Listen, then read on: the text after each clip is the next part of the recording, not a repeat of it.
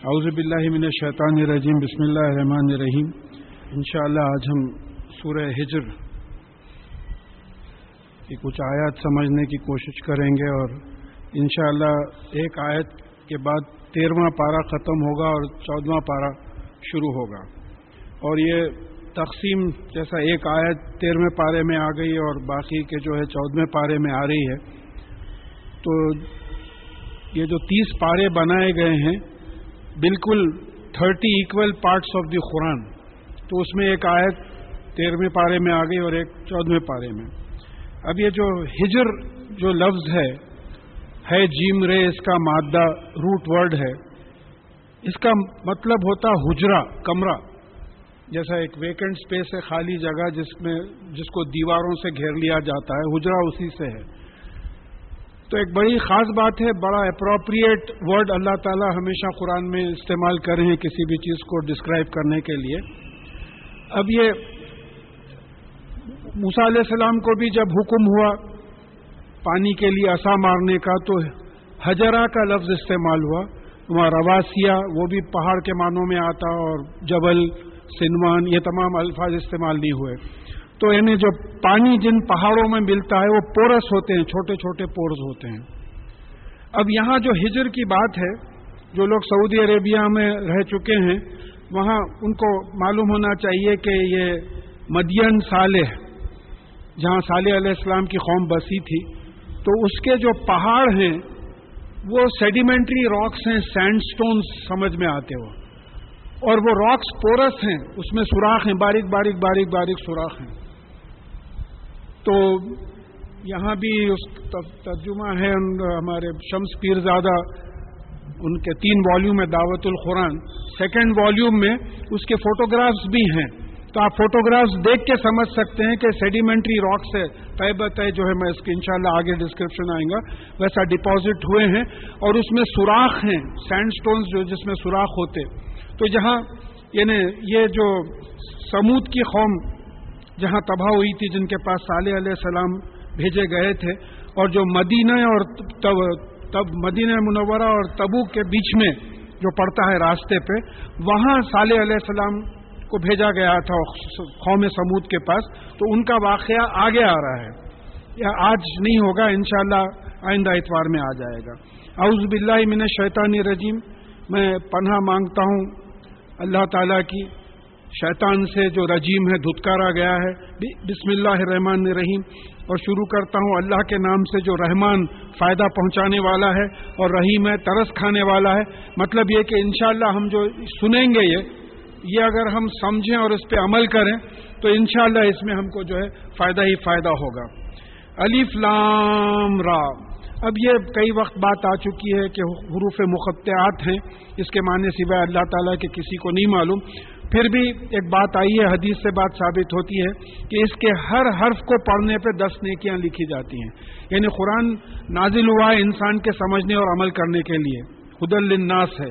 یہ اتنی بڑی کتاب ہے کہ اس کا ایک حرف بھی اگر آپ پڑھیں تو 10 نیکیاں لکھی جاتی ہیں، اور اگر آپ سمجھنے کے لیے اڑ کے پڑھ رہے ہیں تو 20-20 نیکیاں لکھی جاتی ہیں۔ تو صرف حروف کے 10-10 نیکیاں، پھر سمجھ کے پڑھنے کے نیکیاں، پھر عمل کی نیت کے نیکیاں، پھر عمل کی نیکیاں، یہ تمام چیزیں جو ہے اتنی بڑی کتاب ہے۔ تلک آیات الکتابی و قرآن مبین، یہ آیات ہیں کتاب کی اور قرآن ہے جو کھلا ہوا ہے۔ ایک ایک لفظ ہم سمجھنے کی کوشش کریں گے کہ آیت کس کو بولتے۔ تلک آیت ایک نشانی ہوتی ہے، جیسا کسی گھر پہ آپ دیکھیں کہ ریڈ بلب ہے تو معلوم ہوا کہ ڈاکٹر صاحب کا گھر ہے، اور اگر اس میں لائٹ ہے تو یہ بھی معلوم ہو گیا کہ ڈاکٹر صاحب اندر ہیں، یہ نشانی ہے۔ تو اب یہاں نشانیوں کا جو قرآن میں ذکر کیا گیا، اللہ تعالیٰ کو اور اللہ تعالیٰ کی قدرت کو پہچاننے کی نشانیاں۔ تو ایک تو نیچرل فینومینا ہے، بھئی سورج کا نکلنا، غروب ہونا، بارش کا ہونا، بارش کا نہیں ہونا، اس سے اللہ تعالیٰ کے وجود اور قدرت کا اندازہ ہوتا ہے۔ رسولوں کو جو معجزے دیے گئے وہ بھی نشانیاں ہیں، یعنی وہ نشانی ہے ان کے رسول ہونے کی، نبی ہونے کی، جو معجزے دیے گئے۔ اور قرآن کے جملے بھی جو ہے اس کو بھی نشانی کہا گیا، کیونکہ ایسے جملے سوائے اللہ کے کوئی لکھ ہی نہیں سکتا۔ ایک ایک ورڈ اپروپریٹ اور حق اور صرف حق ایسا کوئی بھی نہیں لکھ سکتا. کوئی کتاب دنیا میں ایسی کتاب کی ویسی نہیں ہے. تو یہ قرآن کی آیات بھی اللہ تعالیٰ کے پہچاننے میں، اللہ تعالیٰ کی نشانی پہچاننے میں ہم کو ہیلپ کرتی. تو یہ نشانی ہے، یہ جملے ہیں ایک کتاب کے. اب کتاب ہم عام طور پہ اردو کی کتاب لے لیتے، جیسا یہ کتاب ہے. عربی میں کتبہ کا جو مفہوم آتا ہے پرسکرپشن، کتبہ علیکم الصیام، تم پہ روزے فرض کیے جاتے ہیں. Fasting is prescribed on you, یعنی کوئی قانون بنانا. کتاب ریکارڈ کے سینس میں بھی آتا، اور کتاب کی بھی شکل میں آتا. تو یہاں معلوم ہو رہا ہے کہ یہ جملے ہیں جس سے اللہ تعالیٰ کو پہچانا جاتا ہے ایک کتاب کے، یعنی جو پرسکرپشن ہے، جو نسخہ ہے وہ قرآن مبین. اب یہ واو جو ہے یہاں اکثر قرآن میں واو تفسیری آتا جو ہم لوگ نیگلیکٹ کر دیتے. اس کے معنی یہ رہتے کہ یعنی کہ یہ کیسی کتاب ہے. قرآن کس کو بولتے؟ ریسیٹیشن، جو پڑھا جاتا ہے. مبین، سمجھانے والا. یعنی یہ جملے ہیں ایک ایسے پرسکرپشن کی جو کھول کے ہر چیز کو زندگی کے سمجھا دیتے ہیں. جیسا اگر میں اس کا ترجمہ کروں تو یوں کروں گا کہ زندگی گزارنے کا سمجھایا گیا نسخہ ہے جو پڑھا جاتا ہے. قرآن جو ہے ریسیٹیشن. قرات کس کو بولتے؟ ریسیٹیشن کو. تلاوت کس کو بولتے؟ ریڈنگ کو. یہ فرق ہمارے ذہن میں ہو. تو بہرحال یہ آیات ہم جو پڑھ رہے ہیں یہ قرآن کے جو ایک کتاب کے پرسکرپشن کے جملے ہیں جو قانون پہ ہم کو عمل کرنا ہے، اور ایک ایسا ریسیٹیشن ہے، ایسی قرات ہے کہ جس کو بالکل کھول کے سمجھایا گیا. یہاں 13واں پارہ ختم ہوا، 14واں پارہ شروع ہو رہا ہے. ربما یود الذین کفروا لو کانوا مسلمون. اور یہ لوگ جو کفر کرتے ہیں اکثر آرزو کریں گے، خواہش کریں گے کہ کاش وہ مسلمان ہوتے، کاش وہ سرنڈر کر دیتے اللہ تعالیٰ کے سامنے، جیسا کہ رسول اللہ صلی اللہ علیہ وسلم نے سرنڈر کیا. اس طریقے سے کاش کہ وہ سرنڈر کرتے تھے، کر دیتے. یہ جو ہے کفر کرنے والے یہ اکثر خواہش کریں گے. یعنی ظاہر ہے کہ جب عذاب دیکھ لیں گے اور قیامت جب آ جائے گی، ذرہم یاکلوا ویتمتعوا، تو ان کو آپ چھوڑ دیجئے کھاتے پیتے اور مزے اڑاتے. ویلہہم الامن، اور جھوٹی امیدوں میں، خوش فہمی میں، دھوکے میں رہنے دیجئے ان کو. جو یہ جھوٹی امیدیں ہیں، جیسے شیطان امید دلاتا، آپ دنیا بھر کے گناہ کر رہے ہیں اور شیطان بول رہا کہ بھئی اللہ غفور و رحیم ہے. بے شک اللہ تعالیٰ غفور و رحیم ہے، لیکن کس کے لیے ہے؟ تو سورہ مائدہ کی 9ویں 10ویں آیت میں ہم کو معلوم ہوا، 8ویں 9ویں 10ویں کچھ ہے کہ وعد اللہ الذین آمنوا وعملوا الصالحات لہم مغفرۃ واجر عظیم. اللہ تعالیٰ کا وعدہ ہے ان لوگوں سے جو ایمان لائے اور عمل صالح کرے، ان کے لیے مغفرت ہے اور اجر عظیم ہے. والذین کفروا وکذبوا بآیاتنا اولئک اصحاب الجحیم. اور وہ لوگ جو انکار کرتے ہیں، جو کفر کرتے ہیں، اللہ تعالیٰ کو نہیں مانتے اور ہماری آیتوں پہ عمل نہیں کرتے، جھٹلاتے ہیں، ان کے لیے تو دوزخ ہے. تو یہ جھوٹے وعدے کرتا ہے، گناہ کرا کے جو ہے سمجھاتا ہے کہ اللہ تعالیٰ غفور و رحیم تو ہیں، لیکن کیسے لوگوں کے ایمان لانے کے لیے. تو ان کو یہ جھوٹی امیدوں میں رہنے دیجئے، یعنی کھاتے پیتے مزے اڑاتے جھوٹی امیدوں میں رہنے دیجئے. فسوف یعلمون، یہ عنقریب ان کو معلوم ہو جائے گا. وما اہلکنا من قریۃ الا لہا کتاب معلوم. اور کسی امت کو، کسی جنریشن کو، کسی قوم کو ہم نے ہلاک نہیں کیا، لیکن اس کے ہلاک ہونے کا وقت معلوم تھا، لکھا ہوا تھا، پہلے ہم نے لکھ دیا تھا. جیسا دیکھیے اب ایک بات سمجھ میں آتی ہے کہ 15 اگست 1947 برٹش حکومت ختم ہونے کا ڈیٹ تھا، وہ اللہ تعالیٰ پہلے لکھ چکے تھے. 17 سپٹمبر 1948 HSD نظام کی حکومت ختم ہونے کی ڈیٹ تھی، اللہ تعالیٰ پہلے ہی لکھ چکے تھے. تو اب یہ بتا رہے ہیں کہ یہ تاریخیں لکھی ہوئی ہیں کب کوئی قوم کو تباہ کیا جائے گا. ما تسبق من امت اجلھا وما یستاخرون. اور کوئی امت اپنا جو اجل رہتا، اس کا جو پیریڈ رہتا ختم ہونے کا، نہ اس کو پہلے کھینچ سکتی ہے نہ آگے بڑھا سکتی ہے. ڈیٹ اتنی فکسڈ ہے کہ نہ آگے ہوتا نہ پیچھے ہوتا. اللہ تعالیٰ کے پاس ایسا نہیں ہے. جیسا سورج آج سن رائز کا کچھ ٹائم ہے، سن سیٹ کا کچھ ٹائم ہے، تو یہ 11 دسمبر کو کوئی بھی سال آپ دیکھ لیجئے، سن رائز اور سن سیٹ کا وہی ٹائم رہے گا. ایک سیکنڈ جو ہے اس میں جو ہے فرق نہیں آئے گا. تو اس طریقے سے اللہ تعالیٰ کے پاس جو یعنی جو لوح محفوظ، کتاب مکنون، ام الکتاب وغیرہ جس میں پوری کائنات کا پروگرام تقدیر لکھی ہوئی ہے، اس میں جو بات لکھی ہوئی ہے کسی کی موت بھی ایک گھڑی آگے ایک گھڑی پیچھے نہیں جاتی. تو یہ قوموں کی تباہی بھی اسی طریقے سے لکھا ہوا ہے. وَقَالُوا يَا أَيُّهَا الَّذِي نُزِّلَ عَلَيْهِ الذِّكْرُ إِنَّكَ لَمَجْنُونَ، اور یہ کہتے ہیں کہ اے وہ شخص جس کے اوپر یہ ذکر یعنی یاد دہانی قرآن نازل ہوتا ہے، بے شک آپ مجنون ہیں، یعنی جنوں کے اثر میں ہیں. دیکھیے یہ کتنی بڑی بات ہے. میں اکثر مثال دیتا ہوں کہ اگر مجھے کوئی بولے کہ جو ہے آپ مجنون ہیں، کیا پڑھتے بیٹھے، تو میں سمجھتا ہوں کہ ہو سکتا ہے میں آئندہ اتوار سے آنا چھوڑ دوں، اتنی تکلیف ہوگی. اور رسول اللہ صلی اللہ علیہ وسلم کو ان کے دشمنوں نے کیا کیا نہیں کہا، مجنون کہا، شاعر کہا، ساحر کہا، جادوگر کہا، ہر طریقے کی اس قسم کی باتیں کی، لیکن آپ ڈٹے ہوئے رہے اپنی تبلیغ پہ. اللہ کے فضل سے ہم کو یہ موقع اللہ تعالیٰ بچا لیا ہے کہ ایسی باتیں ہم کو سننے میں نہیں آتی. آپ سوچئے کہ کیا صبر اور کیا مستقل مزاجی تھی رسول اللہ صلی اللہ علیہ وسلم میں کہ ایسی کی باتیں بھی کرتے تھے کہ ان کے دشمن بول رہے ہیں کہ آپ پر جنوں کا اثر ہے. اس کی وجہ کیا بول رہے ہیں؟ لوما تاتینا بالملائکتی ان کنتا من الصادقین. تو اگر آپ سچے ہیں تو پھر آپ ہمارے پاس ملائکہ کیوں نہیں لے کے آتے؟ آپ کی نبوت کے ثبوت میں ملائکہ کیوں نہیں لے کے آتے؟ پچھلی دفعہ بھی ہم پڑھ چکے ہیں، معجزوں کا تقاضا تھا.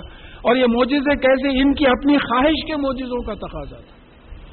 معجزہ تو تھا، شق القمر کا معجزہ تھا، no two opinions about it.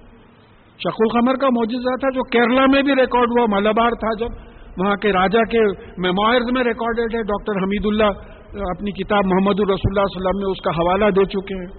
معجزہ تھا وہ. اور کئی معجزے ہوئے ہیں کہ باضابطہ کتابیں ہیں رسول اللہ صلی اللہ علیہ وسلم کی معجزوں پہ. تو یہ بولنا کہ جو ہے معجزہ نہیں دیا گیا، قرآن کو خود آپ نے معجزہ کہا کہ اتنی سائنٹیفک باتیں آپ آئندہ آگے دیکھیں گے کہ جو ہے آ رہی ہیں. تو جو ہے کوئی آپ ملائک فرشتوں کو کیوں نہیں لاتے؟ ما ننزل الملائکۃ الا بالحق. تو اللہ تعالیٰ فرما رہے ہیں کہ ہم فرشتوں کو نازل نہیں کرتے مگر حق کے ساتھ، یعنی کسی مقصد کے ساتھ. وما کانوا اذا منذرین، اور فرشتے نازل ہونے کے بعد پھر ان کو مہلت نہیں دی جاتی ہے، انتظار نہیں کر سکتے، تباہی آ جاتی ہے. بھائی لوط علیہ السلام کی قوم کے پاس فرشتے آئے، تباہ ہو گئی قوم. تو جب فرشتے بھیجتے ہیں تو قوم تباہ ہو جاتی ہے. اِنَّا نَحْنُ نَزَّلْنَا الذِّكْرَ وَإِنَّا لَهُ لَحَافِظُونَ. یہ بڑی اہم آیت ہے کہ بے شک ہم نے یہ ذکر نازل کیا ہے، قرآن نازل کیا ہے، اور ہم ہی اس کی حفاظت کرنے والے ہیں. یہ 1450 برس کا ثبوت ہے کہ ایک حرف قرآن کا ادھر ادھر نہیں ہوا. ابھی استنبول کی لائبریری میں جو ہے وہ نسخہ غالباً وہیں رکھا ہوا ہے جہاں عثمان رضی اللہ تعالیٰ عنہ شہید ہوئے تھے اور اس پہ خون کا دھبا تھا. ابھی وہ نسخہ رکھا ہوا ہے، کوئی بھی جا کے جو ہے اس سے کمپیئر کر لیں کہ 4 نسخے جو رکھے ہوئے تھے اس میں 2-3 کا حوالہ ملا ہے. تو ایک حرف کا جو ہے یعنی اتنی زبردست اللہ تعالیٰ نے اس کی حفاظت کی ہے کہ لا ریب فیہ، اس میں کوئی شک کی چیز نہیں ہے، اس کی ہم نے حفاظت کی. اب یہ حیف ہے زوئے کے جو مادے میں حفاظت کا معنی اردو میں ہم حفاظت پروٹیکشن کے سینس میں لیتے ہیں، عربی میں حفاظت پروٹیکشن میں بھی ہے، نگہبانی کرنا، نظر رکھنا، مانیٹر کرنے کے بھی معنوں میں آتا. جیسے آیت الکرسی میں ولا حفظہما ولا یعودہ حفظہما، اور آسمان اور زمین کی حفاظت کرنا اللہ تعالیٰ کو نہیں تھکاتا. اللہ تعالیٰ کس سے حفاظت کریں گے؟ بھئی کمزور آدمی حفاظت کے لیے چوکیدار رکھتا، اللہ تعالیٰ کو کس کا خوف ہے؟ تو یہاں حفاظت کا ہے نا، زمین اور آسمان کا جو پورا قانون ہے اس کو مانیٹر کرنا، اس پہ نظر رکھنا اللہ تعالیٰ کو نہیں تھکاتا. یہ بات سمجھ میں آتی.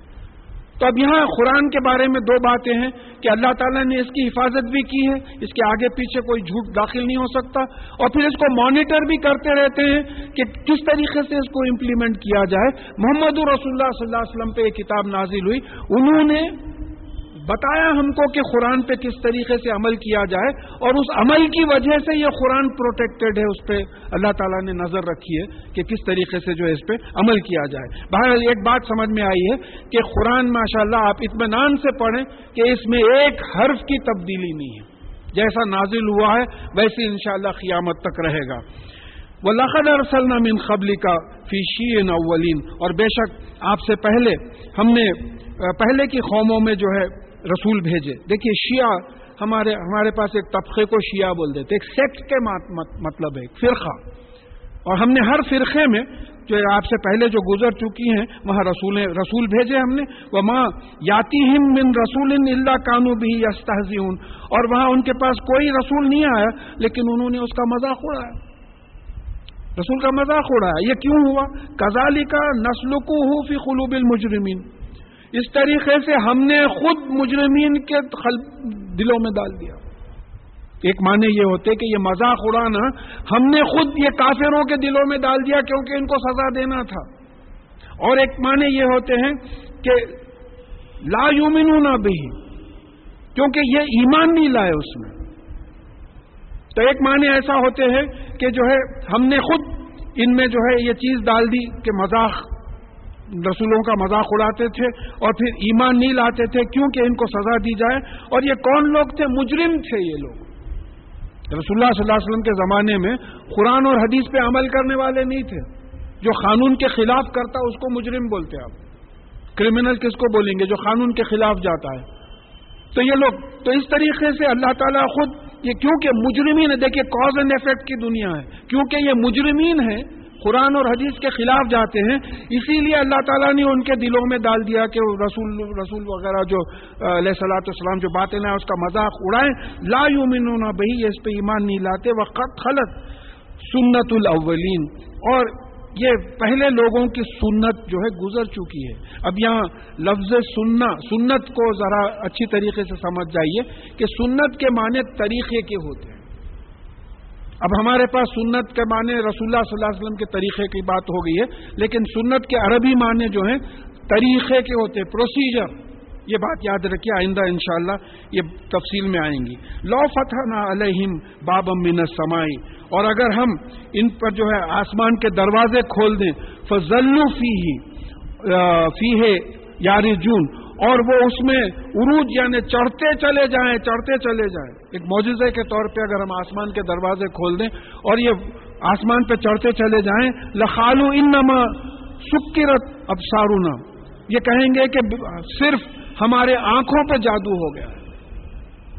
Intoxicated, our eyes have been intoxicated. سکرات, موت کے سکرات, انٹاکسیکیشن آف ڈیتھ. کچھ سمجھ میں نہیں آتا کیا ہو رہا کیا ہے, اب جانے کا وقت آ گیا. ایک آدمی نشے میں ہے, اس کو سمجھ میں نہیں آتا کیا ہو رہا. ایک آدمی نیند میں ہے, نیند کے واسطے بھی سکرات کا لفظ آیا. گہری نیند میں ہے, آپ اس کو کچھ بول رہے ہیں, وہ نیند جمایا لے رہا, سمجھ رہا نہیں. دوسرے دن بولے تو بولے میں فالو ہی نہیں کرا آپ کیا بول رہے تھے. تو آپ یہ بول رہے ہیں کہ اگر ہم معجزوں سے یہ ایمان لانے والے نہیں ہیں. یہ موسیٰ علیہ السلام کے معجزے دیکھے, عیسیٰ علیہ السلام کے معجزے دیکھے, ایمان نہیں لائے. تقاضا, جھوٹا تقاضا کر رہے ہیں آپ, ملائک کو لاہم ایمان لائیں گے. اور پھر یہ لاجیکلی بھی نہیں لائیں گے. ابراہیم علیہ السلام نے بڑے بت کے ہاتھ میں کلاڑی دے کے تمام چھوٹے بتوں کو توڑ دیا تھا. پوچھے تو بولے کہ بڑا بت توڑا. وہ بولے بھائی یہ کیسے بات کرتے, مان لیا اپنی غلطی, آپس میں کنفیس کرے کہ بھائی یہ کیسے بات ہی نہیں کرتے, یہ کیسا توڑے گا یہ. پھر بھی جو ہے ابراہیم علیہ السلام کو اٹھا کے آگ میں پھینک دیا. اللہ تعالیٰ نے آگ کو ٹھنڈا کر دیا. تو یہاں اللہ تعالیٰ بتا رہے ہیں کہ دیکھو ہم اگر کسی کو ایمان دینا چاہتے ہیں تو دیتے ہیں. یضل من یشاء ویہدی من یشاء, ہم جس کو گمراہ چھوڑنا چاہتے ہیں گمراہ چھوڑتے ہیں, جس کو ہدایت دینا چاہتے ہیں ہدایت دیتے ہیں. پھر یہی بات سورہ یونس کی 99 اور 100 آیت میں آئی کہ اگر ہم چاہتے تو سارے انسانوں کو ایمان پہ جمع کر دیتے. کیا تم ان کو زبردستی ایمان لانے پہ مجبور کرو گے؟ اللہ تعالیٰ کی اجازت کے بغیر کوئی ایمان نہیں لاتا. تو پھر یہ اللہ تعالیٰ کا کرم ہے ہمارے پہ, یہ ہمارا کوئی کریڈٹ نہیں ہے. اگر ایمان لائیں اور ایسی محفل میں بیٹھیں, اللہ تعالیٰ کا کریڈٹ ہے. چلتے چلتے یہ بات ہمارے ذہن میں آ جائے تو یہ کہیں گے کہ ہماری آنکھوں پہ جو ہے جادو ہو گیا ہے. بل نحن قوم مسحورون, حقیقت یہ ہے کہ ہم ایک ایسی قوم ہے جو جادو کے اثر میں آ گئے. اگر یہ آسمان پہ ان کو دروازے بھی کھول دے, چڑھاتے چلے جائیں کہ بھئی اب تو ایمان لاؤ کہ اللہ ہے اور یہ کتاب اللہ تعالیٰ کی کتاب ہے, تو بھی یہی کہیں گے کہ جو ہے ہماری آنکھوں کو نشہ ہو گیا ہے اور ہم پہ جادو ہو گیا ہے. وَلَقَدْ جَعَلْنَا فِي السَّمَاءِ بُرُوجًا وَزَيَّنَّاهَا لِلنَّاظِرِينَ, اور بے شک ہم نے آسمان میں بروج بنائے اور اس کو زینت دی, دیکھنے والوں کے لیے زینت دی, ڈیکوریٹو بنایا. اب بروج کو, لفظ بروج کو سمجھنا ہے, کافی سائنس اس میں ہے. دیکھیے بروج عربی میں کس کو بولتے؟ جیسا گولکنڈے کا قلعہ ہے، اکثر لوگ دیکھے ہوں گے، یا ریڈ فورٹ ہے، وہ دیوار پہ کمرے ہوتے حفاظت کے لیے، وہاں جو ہے چوکیدار بیٹھتے ہیں، بھئی کوئی اندر بادشاہ ہے اور کوئی آنا نہیں، تو چوکیدار وہ جو کمرے رہتے اس کو بروج بولتے، قلعے کی دیواروں پہ جو کمرے رہتے بروج بولتے۔ اب جو دیکھنے والا جاتا اس کو صرف کمرے دکھتے، اندر کیا ہے نہیں دکھتا۔ کیا بہترین لفظ ہے۔ اب یہ گیلیکسیز کے لیے آیا، اب عربی میں ہمارے پاس ترجموں میں بڑے ستارے بول کے کر دیے، کیونکہ اس زمانے میں کانسیپٹ ہی نہیں تھا گیلیکسی کا۔ ترجمہ کرنے والوں کی غلطی نہیں ہے، سائنٹیفک ڈیولپمنٹ اتنا نہیں ہوا تھا۔ اب آپ غور کیجئے کہ فرض کیجئے کہ فتح میدان پہ ڈے اینڈ نائٹ میچ ہو رہا ہے اور وہ ریفلیکٹرز میں کوئی 25 بلبس لگے ہوئے ہیں، دور سے آپ دیکھ رہے ہیں تو خالی ایک روشن چیز دکھ رہی ہے آپ کو، ایک ایک بلب الگ الگ نہیں دکھ رہا ہے۔ تو گیلیکسیز اتنی دور ہے کہ اس میں 200 to 300 بلین سٹارز ہیں، ایک ایک گیلیکسی میں 200 to 300 بلین سٹارز ہیں، ایسے 150 بلین گیلیکسیز ہیں، اور سورج جو آرڈنری سٹار ہے 14 لاکھ کلومیٹرز ہے، اور ایک بلیک ہول ڈسکور کیا گیا جو 3 بلین ٹائمز ہیویئر دین دی سن ہے۔ تو کتنی دور ہیں کہ اب جیسا یہ پورے بلبس دکھ رہے ہیں آپ کو، اس کو اٹھاتے چلے جائیے لائٹ کھول کے، تو بہت اوپر چلے گیا تو ایک ہی لائٹ آئے گی، پورے نزدیک دکھیں گے، کیوں قریب ہو جائیں گے، اینگل آف پروجیکشن جو آنکھ سے جاتی ہے۔ تو یہ اللہ تعالیٰ بتا رہے ہیں کہ دیکھو ہم نے آسمان میں یہ بروج بنائے، گیلیکسیز بنائے۔ اب اس کی ایک مثال لیجئے، جو ایروپلین میں سفر کیے ہیں، آپ کہیں جنگل پہ نظر ڈالے تو جو ہے خالی ہرا دکھتا، ذرا پلین نیچے اترا تو الگ الگ جھاڑ دکھنے لگتے، پلین ذرا اور نیچے اترا تو ایک ایک ٹہنی دکھتی، شاخ، برانچز آف دی ٹری آپ دکھتے، اور ذرا نیچے اترا تو پتے دکھتے۔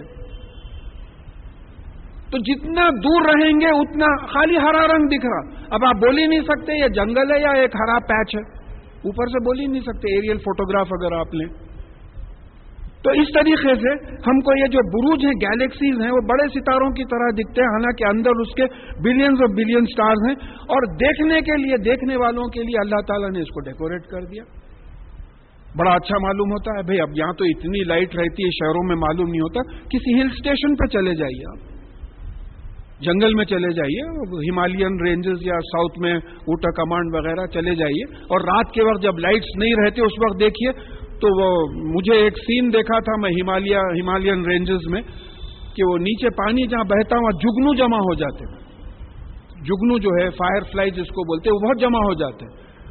تو اگر ایک اسپاٹ تھا وہاں آپ نیچے دیکھ کے اگر اوپر دیکھے تو چکر آ جاتا تھا کہ آسمان نیچے ہے یا اوپر ہے، ادھر جگنو چمک رہے ادھر تارے چمک رہے۔ تو اتنے تارے ہیں، اب آپ تارے دکھتے نہیں، اب کہاں دکھتا، اب ٹائم ہی کہاں ہے، اپنے پہ غور کرنے کو ٹائم نہیں ہے تو آسمان پہ کہاں غور کرتے بیٹھیں گے۔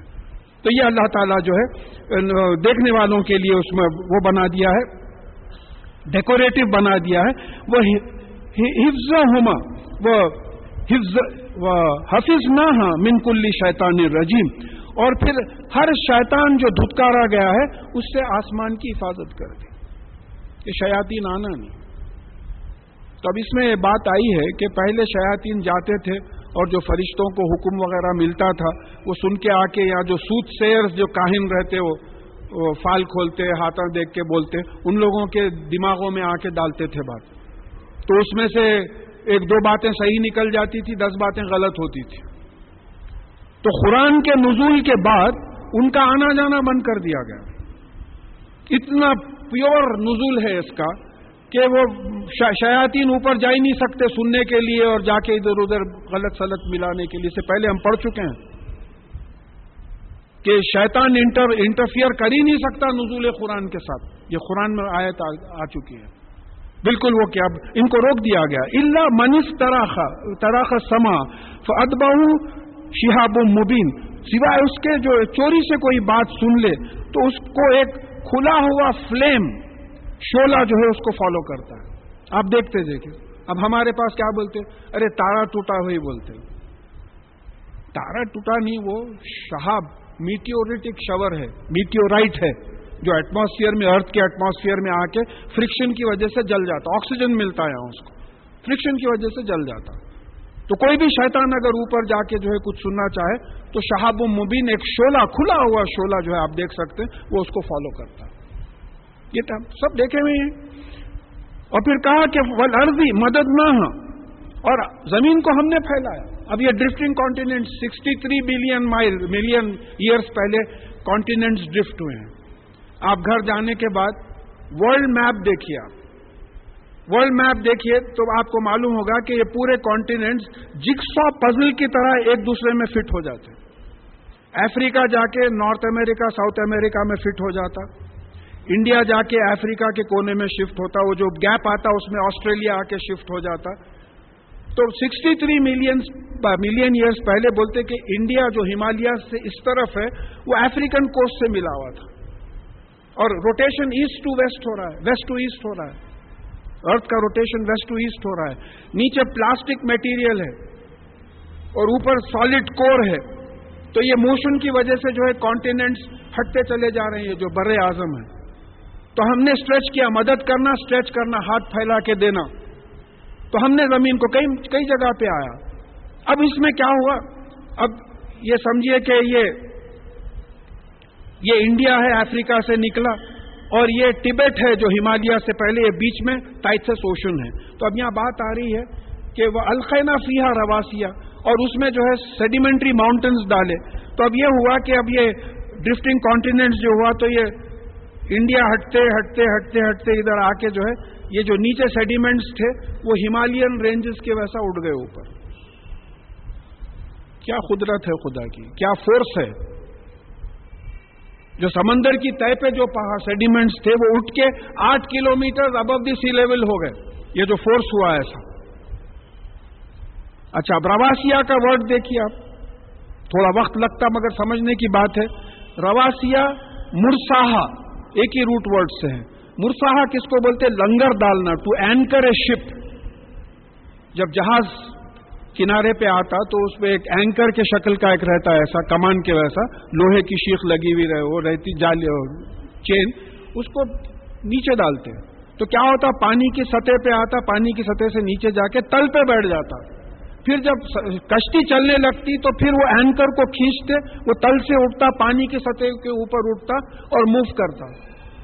तो रवासिया मुरसाहा वही है, यानी ये जो बारिश होती है तो तमाम जमीन की जो मिट्टी है वो समंदरों में पानी की सतह के ऊपर से समंदर की सतह पे आती है, फिर बॉटम पे जाके सेटल होती है, मिलियंस ऑफ ईयर सेटल होती है।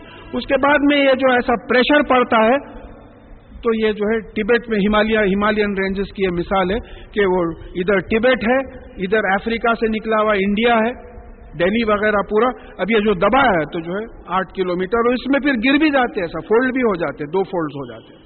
कई फोल्डेड माउंटेन्स है, जहां मूसा अलैहि सलाम को वादी तुआ जो कहा गया है वो फोल्डेड माउंटेन्स है।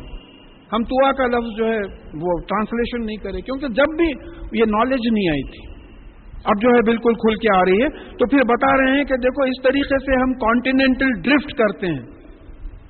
1975 में जियोफिजिकल ईयर मनाया गया था, उसमें एस्टैब्लिश हो गया कि ये कॉन्टिनेंटल ड्रिफ्ट हुआ है। अब वो तफसील में जाना इस वक्त बहुत टेक्निकल हो जाता, ऐसा इंडिया जो है हटा है। आप नक्शा देख लीजिए, जिक्सॉ पजल जम जाता है। और ये हटने की वजह से जो माउंटेन्स उठे हैं, वैसे माउंटेन्स को रवासिया कहा गया। अगर वो माउंटेन्स में सुराख है तो उसको हजरा कहा गया, हिजर। आम माउंटेन को जैसा नौबत पहाड़ है, जबल कहा गया। चट्टान को सिनमान कहा गया। कोई 12-13 अल्फाज हैं उसके लिए। तो फिर यहां अलखैना फीहा रवासिया क्यों लिखे आप? तो सवाल ये होता है कि यहां जबल क्यों नहीं लिखे, हजर क्यों नहीं लिखे, कोई और वर्ड 10-12 वर्ड्स में से? तो इतना अप्रोप्रिएट है कुरान के, कोई टॉप क्लास जियोलॉजिस्ट को लाके आप ये उसकी अरबी समझा दीजिए, उन्हें बोलता साहब ये तो हम तो हाल में 1975 में डिस्कवर करे हैं, इसको एस्टैब्लिश कर दिया साहब। ये 1450 ईयर्स बैक अल्लाह ताला बता रहे हैं। हम सो रहे थे बदकिस्मत, हम अब भी सो रहे हैं। बल्कि कई लोगों को एतराज है, ये क्या साइंस में कुरान मिला रहे हैं, कुरान में साइंस मिला रहे हैं लाके। ये किताब है, अल्लाह ताला की हिदायत है। اس سے ہم کو ہدایت لینا ہے، لوگوں تک پہنچانا ہے. پھر اس کا دوسرا آیت کا پیس دیکھیے، وَأَنبَتْنَا فِيهَا مِن كُلِّ شَيْءٍ مَوْزُونٍ، اور پھر زمین میں ہر ایسی چیز اگائی جو توازن ایکویلیبرم قائم رکھتی تھی. اب یہ ایکویلیبرم کیا ہے؟ توازن کس کو بولتے ہیں؟ سوٹیبل ایکولوجیکل بیلنس، جس کو آپ سائنٹیفکلی بولیں گے. ایکولوجیکل بیلنس کیا ہے؟ کہ بھئی گھاس پہلے پیدا ہوئی، پھر بکری آئی. ایسا نہیں ہوا کہ بکری آ گئی گھاس ہی پیدا نہیں ہوئی. ہمارے دعوتوں میں ایسا ہوا، دولہے میاں ہی نہیں آئے، کھانا نکلا، کھانا ہی نہیں، کھانا کھانے والے آ گئے، کھانا ہی نہیں نکلا. اللہ تعالیٰ کے انتظام میں ایسا ہوتا ہی نہیں ہے.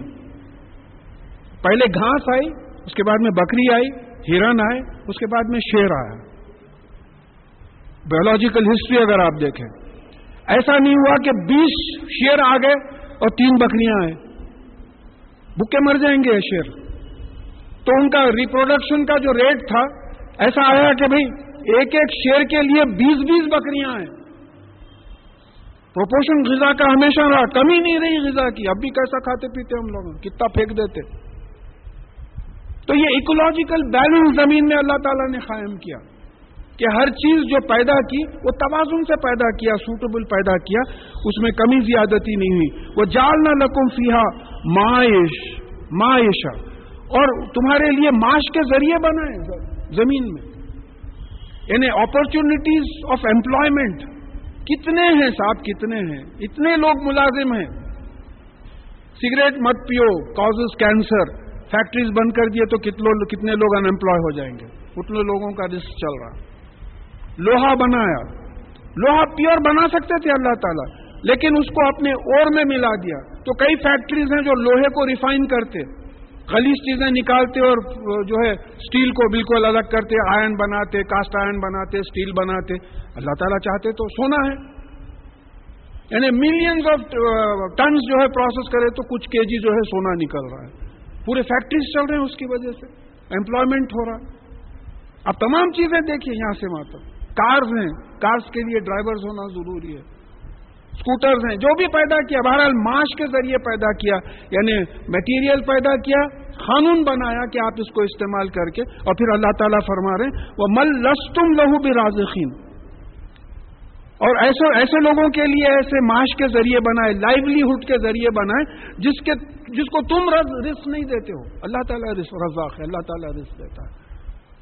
اب اگر خالی دیکھیں ایک ایک آیت لے کے بیٹھے تو شام ہو جائے گی. اپرچونٹیز آف ایمپلائمنٹ پہ اگر کوئی بولنے لگا تو 3 گھنٹے کا پیپر پڑھنا پڑے گا کہ اس کو کس قسم کے ایمپلائمنٹ کی اپرچونٹیز ہے دنیا میں. اور یہ سب اللہ تعالیٰ کے پیدا کیے ہوئے ہیں، انسان کے پیدا کیے ہوئے نہیں ہیں. پاپولیشن بڑھا، ظاہر ہے انسان سوچنے پہ مجبور ہو رہا ہے، یہ کھول رہا وہ کھول رہا دنیا بھر کے. وَإِن مِّن شَيْءٍ إِلَّا عِندَنَا خزانہ، اور کوئی ایسی چیز نہیں ہے جس کے ہمارے پاس خزانے نہیں ہیں. وَمَا نُنَزِّلُهُ إِلَّا بِقَدْرٍ مَّعْلُومٍ، اور ہم نہیں نازل کرتے مگر ایک نون میجر، یعنی ایک جانے بوجھے مقدار سے ہم نازل کرتے. بڑی شان کی بات ہے صاحب، بڑی خاص بات ہے. خزانے پانی کے خزانے ہیں. 4 مہینے کی بارش اگر ایک دن میں نازل کر دیے کیا حالت ہوئیں گے. ابھی بمبئی دیکھ چکے ہیں آپ، مدراس دیکھ رہے ہیں، اب بھی آ رہے ہیں وہ. اور کوئی صاحب میں مردانی نامہ رکھ رہے ہیں، فانوس. اس سے پہلے ایک آ کے گئے، اب دوسرے آ رہے ہیں. طوفان جو آنے والا ہے، فلوریڈا میں دیکھ چکے آپ، 3 دھنا دھن آ گئے. تو یہاں یہ بات ہے کہ ہر چیز ہم ایک نون میجر سے جتنا فائدے کے لیے اور وجود کے لیے جتنی ضرورت ہے اتنا نازل کرتے. اس کو مان لیجئے آپ، میری جو انکم ہے میرے لیے بالکل موزوں ہے، بس اس سے کم نہیں ہے، اس سے زیادہ نہیں ہے. کسی کروڑ پتی کی جو انکم ہے اس کے لیے وہی موزوں ہے. کسی غریب کو جو بھیک مانگنے لگا دیا اس کے لیے وہی موزوں ہے. وہ جانتا ہے، ہم نہیں جانتے. تو یہاں یہ بات ہمارے ذہن میں رہنا ہے کہ اللہ تعالیٰ کے پاس تو خزانے ہیں. اب ہم بولتے یا اللہ آپ کو کیا کمی ہے، اتنا مانگ رہا ہوں دے رہے نہیں، مگر ہم سمجھتے نہیں کہ وہ دے دے گا تو جو ہے آپ کی زندگی تباہ ہو جائے گی.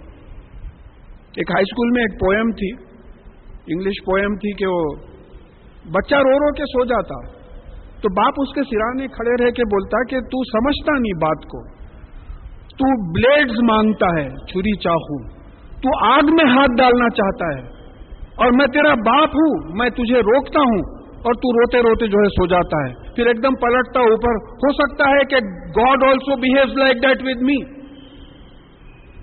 کہ میں ایسی چیزیں مانگتا ہوں جو میرے حق میں بہتر نہیں ہے۔ تو یہاں یہ بات سمجھنا ہے کہ یہ قناعت اسی کا نام ہے۔ جیسا HED نظام کا ایک شعر بولتے ہیں کہ قناعت ہے بڑی دولت، کسی کے در پہ کیا جاؤں، مجھے ملتے ہیں گھر بیٹھے میری تقدیر کے ٹکڑے۔ بادشاہ بول رہا ہے، کنٹینٹمنٹ ایک بڑی دولت ہے۔ تو یہاں یہ بات ہے، یہ اس سے لیسن ہم کو یہ لینا ہے کہ اگر اللہ تعالیٰ چاہیں تو خزانے نازل کر دیں، کون سی بڑی بات ہے آپ کا چھت پھوڑ کے جو ہے سونے کے سیلاں جو ہے نازل کر دے آپ پہ، لیکن آپ کے لیے مناسب نہیں ہے آپ کی زندگی کے لیے، اسی لیے جو ایک اندازے سے ایک نپا تلا معاملہ جو ہے نازل ہوتا ہے، وہ ارسلنا الریاح الواقیہ۔ اب اور ہم بھیجتے ہیں ایسی ہوا جو اٹھاتی ہے، اس میں دو چیزیں ہیں۔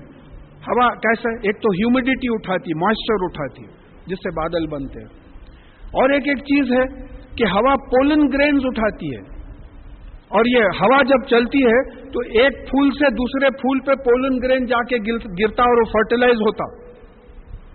ان لوگوں میں باٹنی میں بھی یہ چیز چلتے رہتی ہے۔ اب ایک الفاظ دیکھیے آپ، فرٹیلائزنگ ونڈز، پولن گرین کا بھی فرٹیلائزیشن ہوتا، اور یہ جو ہیومیڈیٹی اس میں رہتی وہ جب اٹھتا ہے تو فَأَنزَلْنَا مِنَ السَّمَاءِ مَاءً فَأَسْقَيْنَاكُمُوهُ، اور پھر اس میں سے ہم پانی نازل کرتے ہیں آسمان سے، اور جس سے ہم تم کو پلاتے ہیں۔ اگر اب یہاں بات سمجھنا ہے کہ اگر یہ ہیومیڈیٹی موئسچر لیا ہوا بادل ہوا نہیں اٹھتی تو پھر بادل کیسا بنتے تھے؟ کون بنا رہے بادل؟ کون برسا رہا ہے بارش؟ وہی بات آتی ہے، گورنمنٹ آف آندھرا پردیش ہے، گورنمنٹ آف انڈیا ہے، یونائٹڈ نیشنز ہے، کوئی سائنٹسٹ اینڈ ٹیکنالوجسٹ کیا ایک گروپ ہے، وہ لوگ جو ہے تمام انتظام کر رہے ہیں۔ یہ تو روک بھی نہیں سکتے نا، بارش کو روک بھی نہیں سکتے، بارش پیدا بھی نہیں کر سکتے۔ تو یہ اللہ کو پہچانو، یہ اللہ تعالیٰ ہیں جو اس طریقے سے ہیومیڈیٹی کو جو ہے اٹھا رہے ہیں، موئسچر کو اٹھا رہے ہیں، بادل بنوا کے جو بارش بس برسوا رہے ہیں، اور پھر اس سے تم کو پانی پلا رہے ہیں۔ وَمَا أَنْتُمْ لَهُ بِخَازِنِينَ، اور تم اس کو سٹور کرنے والے نہیں ہو، خزانہ بنا کے رکھنے والے تم لوگ نہیں ہیں۔ یہ تو اللہ تعالیٰ کی شان ہے کہ وہ خزانہ بنائے ہوئے ہیں۔ وَإِنَّا لَنَحْنُ نُحْيِي وَنُمِيتُ وَنَحْنُ وَارِثُونَ، اور بے شک ہم زندگی دیتے ہیں اور ہم موت دیتے ہیں، اور ہم ہی وارث ہیں، ہر چیز ہمارے پاس واپس آئے۔ کون زندگی کون دیتا ہے؟ کئی لوگ ہیں جن کو بچے نہیں ہوئے، انگلینڈ گئے، امریکہ گئے، کئی جگہ علاج کرائے نہیں، اور کئی چاہے کہ ایک بیٹا ہونا، 9 بیٹیاں ہو گئے، ایک بیٹا نہیں ہوا، کئی چاہے کہ ایک بیٹی ہونا، 12 بیٹے ہو گئے، ایک بیٹی نہیں ہوئی۔ تو اللہ تعالیٰ جس کو چاہتے ہیں بیٹے دیتے ہیں، بیٹیاں دیتے ہیں، ملا کے دیتے ہیں، جس کو چاہتے ہیں جو ہے نہیں دیتے ہیں، یہ قرآن سے ثابت ہے۔ تو یہاں یہ بات آ رہی ہے کہ ہم، اور پھر ہم ہی وارث، زندگی بھی ہم دیتے ہیں، موت بھی ہم دیتے ہیں۔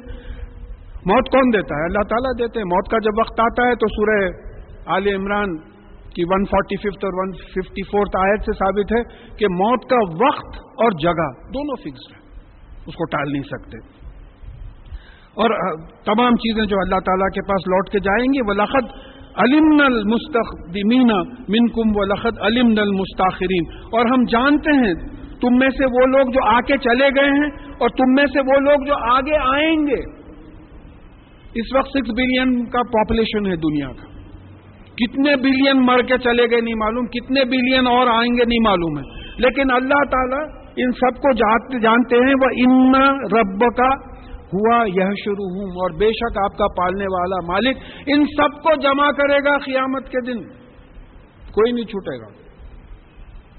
ایک جگہ نمبرڈ کی بات آئی ہے کہ every one of you is numbered.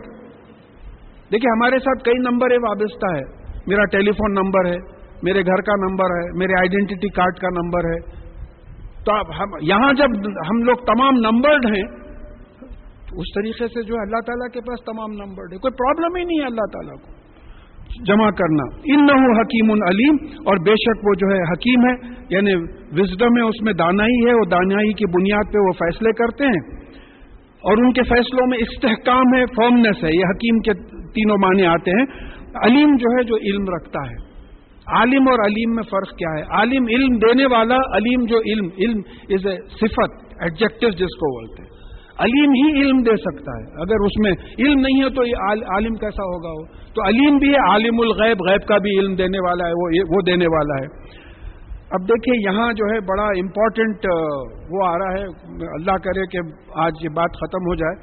آدم علیہ السلام کی پیدائش کی بات آ رہی ہے اور اس میں کئی گیس ورکس ہوئے ہیں. اور میں پہلے ہی سنا دوں آپ کو کہ میں نے پوری کوشش کی ہے کہ قرآن اور حدیث ہی استعمال کر کے ان آیات کو سمجھیں. آدم علیہ السلام اور ملائک اور شیطان کی جو بات آئی ہے، قرآن اور حدیث سے سمجھیں، اس میں گیس ورک نہ کریں، کیونکہ guess work most of the time is mess work. یہ جو قرآن میں یہی ہوا، گیس میں کسی نے کچھ کہا، کسی نے کچھ کہا. بھائی جہاں علم نہیں ہے وہاں خاموش بیٹھ جاؤ، بولو سوری بھائی نہیں معلوم ہے. یہ ضروری نہیں ہے کہ ہر چیز کا علم ہم کو سوائے اللہ کے کس کو ہو سکتا ہے.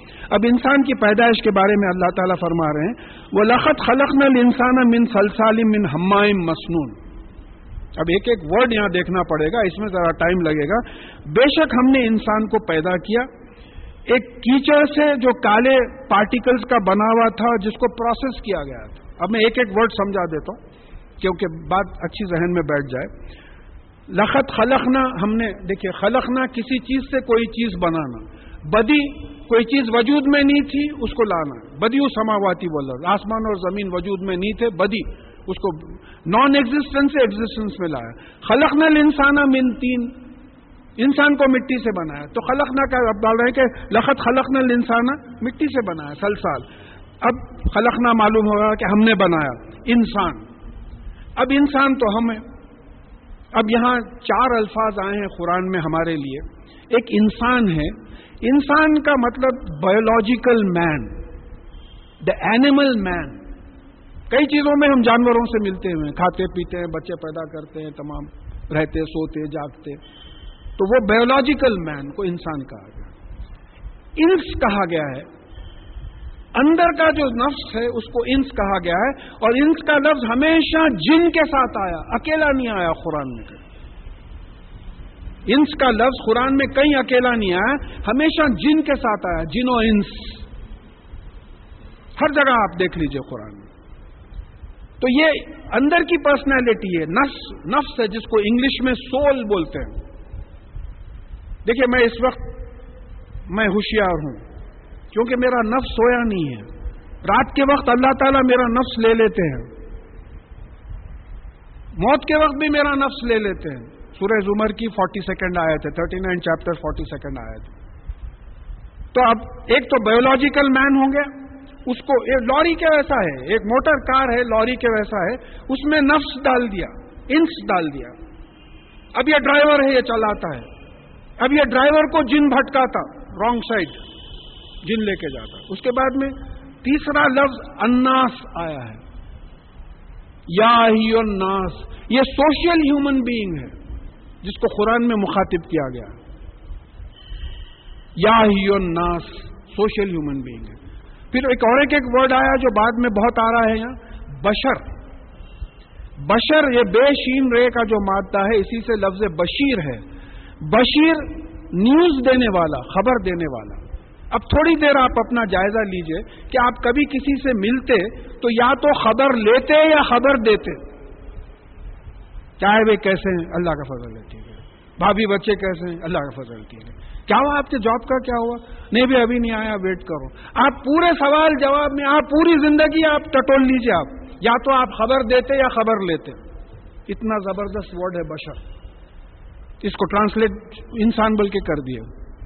تو اب 3 سٹیجز معلوم ہوئے ہمارے کہ ایک اینیمل مین ہے، باڈی ہے لوری کے ویسا، اس میں ڈرائیور ہے انس جو جن کے ساتھ وابستہ ہے. پھر ایک سوشل ہیومن بینگ ہے جو ہم لوگ ایک دوسرے کو کانٹیکٹ کرتے ہیں، الناس ہیں. اور پھر بشر ہے جو نبیوں اور پیغمبروں کے لیے زیادہ تر ورڈ استعمال ہوا. انما انا بشر مثلکم، میں بھی تمہاری طرح کا بشر ہوں، نیوز گیور ہوں. تم جیسا نیوز دیتے ہو میں بھی نیوز دیتا ہوں. یہ 4 ورڈز ہیں. تو اب یہ انسان بیسیکلی یہ پہلے بایولوجیکل مین بنے گا, اس میں نفس آئے گی, پھر اس کے بعد میں جو ہے وہ سوشل مین بھی بنے گا اور پھر میسیجز بھی لائے گا, لے جائے گا. انسان کو کیسے پیدا کیا؟ من سلسال. اب یہ سلسال جو لفظ ہے یہ کچی مٹی کو کہا گیا ہے, کچی مٹی. اب ایک جیولوجیکل ٹرم ہے ارگیلیشیس راکس, یعنی کلے فریکشن جو رہتا, باریک مٹی جو جس میں پانی رہتا, اس سے جو ہے سلسال بولے. اب خلق الانسان من کو سمجھیے آپ, سے کے معنی آتے من کے. خلق الانسان من سلسال, اگر آپ رک جائیں تو انسان کو کچی مٹی سے بنایا گیا, رک گئے آپ. اگر نہیں رکے من ہما, تو ایسی مٹی جس میں ہما تھا. ہما کیا ہے؟ کالے پارٹیکلز جس میں بدبو ہوتی ہے. میں معافی چاہتا ہوں, ایک ایسی مثال دینا پڑتا. ہمارے ڈرینیج جب صاف کرتے تو ڈرینیج کے مین ہولز کے پاس کالا کیچڑ رہتا, دیکھیے آرگینک میٹر رہتا ہو. اب جو سمجھ سکتے ہیں ان آرگینک اور آرگینک کو, یہ آرگینک میٹر رہتا جو کالا رہتا, بدبو بھی رہتی اس میں. ایسی چیز سے پیدا کیے گئے ہیں. تو مطلب یہ ہوا کہ ہم نے انسان کو آرگینک کالے پارٹیکلز کی مٹی سے پیدا کیا جو مسنون. اب مسنون کے کیا معنی ہیں؟ دیکھیے یہ دانتوں کو بھی جو ہے سنن وہ بولتے ہیں, اور پھر ہمارا جو لفظ ہے عمر کو بھی بولتے, یہی روٹ سے. اور ایک لفظ ہے سنت, ابھی ہم جو پڑھ چکے ہیں, سنت سے لفظ مسنون ہے. سنت کو سمجھیے آپ. بات یہی ہوئی کہ سائنٹیفکلی اس کا بیک گراؤنڈ سمجھ میں نہیں آیا, تو یہ الفاظ کے ٹرانسلیشن میں بھی مسنون کا سیدھا بات ہے, وہ طریقہ جو فالو کیا گیا. آپ بولے بھائی وہ ہاتھ اٹھانا مسنون ہے, تو مطلب یہ ہوا کہ بھائی رسول اللہ صلی اللہ علیہ وسلم ایسا ہاتھ اٹھایا کرتے تھے. نماز کا پروسیجر ہے. آپ نماز جب شروع کرتے ہیں تو کانوں تک ہاتھ اٹھاتے ہیں, یہ مسنون ہے. رسول اللہ صلی اللہ علیہ وسلم کا پروسیجر ہے. We have to follow his procedure, a procedure to be followed. سیدھا سا ٹرانسلیشن ہے. دیکھیں میں کوئی اپنی رائے نہیں لا رہا ہوں, تو اب اس کا لفظی مطلب یہ ہوگا کہ انسان کو آرگینک میٹر کے کالے کیچڑ سے بنایا جس کو پروسیس کیا گیا. اب یہاں آگے 2 باتیں آ گئی بھئی. اب اللہ تعالیٰ میٹیریل آف کنسٹرکشن بتا دے رہے ہیں ہم. اب سائنٹسٹ بیچ میں آئے, آ کے بولے صاحب ایوولوشن کا اینڈ ہے انسان. اب اس کا کوئی ثبوت نہیں ملا, کوئی ثبوت نہیں ملا. آپس میں سائنٹسٹ جو ہے 2 گروپس ہو گئے, کوئی ایوولوشن کو مانتا, کوئی ایوولوشن کو نہیں مانتا. تو اب ہمارا اپنا طریقہ ہم یہ رکھنا بہتر ہے قرآن میں کہ جو بات ابھی ہم پہ کھلی نہیں ہے اس پہ اصرار مت کرو کہ ایسا ہے. بس اتنا معلوم ہے کہ اللہ تعالیٰ نے کالے کیچڑ سے انسان کو بنایا جس کو پروسیس کیا. وہ کیسا پروسیس کیا وہ نہیں معلوم. البتہ ایک حدیث میں اشارہ ملتا, مشکات کی, مسلم کی حدیث ہے کہ جب جنت میں اللہ تعالیٰ نے سورا فارم دیا آدم علیہ السلام کو. صورت دینا, ہم صورت دینا یہ صورت سمجھتے, عربی میں سورا مطلب یہ ہے کہ فارم دینا. جب جنت میں آدم علیہ السلام کو فارم دیا تو شیطان اس کے اطراف گھوم کے غور کر کے بولا یہ تو خالی ہے, یعنی اس کے اندر گھسنے کی گنجائش ہے. تو حدیث سے ایسا معلوم ہوا کہ بھئی کوئی باڈی بن کے پڑی ہوئی تھی وہاں. حدیث سے اتنا انڈیکیشن ضرور ملتا. مسلم کی حدیث ہے, ہم رول آؤٹ نہیں کر سکتے. اب بعض لوگ جو ہے ایوولوشن کو پریچ کرتے, باضابطہ آ کے بعض ایوولوشن کے خلاف بولتے, یہ باتیں ہم کو معلوم نہیں ہیں. تو اتنا معلوم ہوا ہے قرآن اور حدیث سے ایسا معلوم ہو رہا ہے کہ کالے کیچڑ سے جس میں آرگینک میٹر تھا انسان کو پروسیس کیا گیا اور یہ ایسے شکل میں تھا.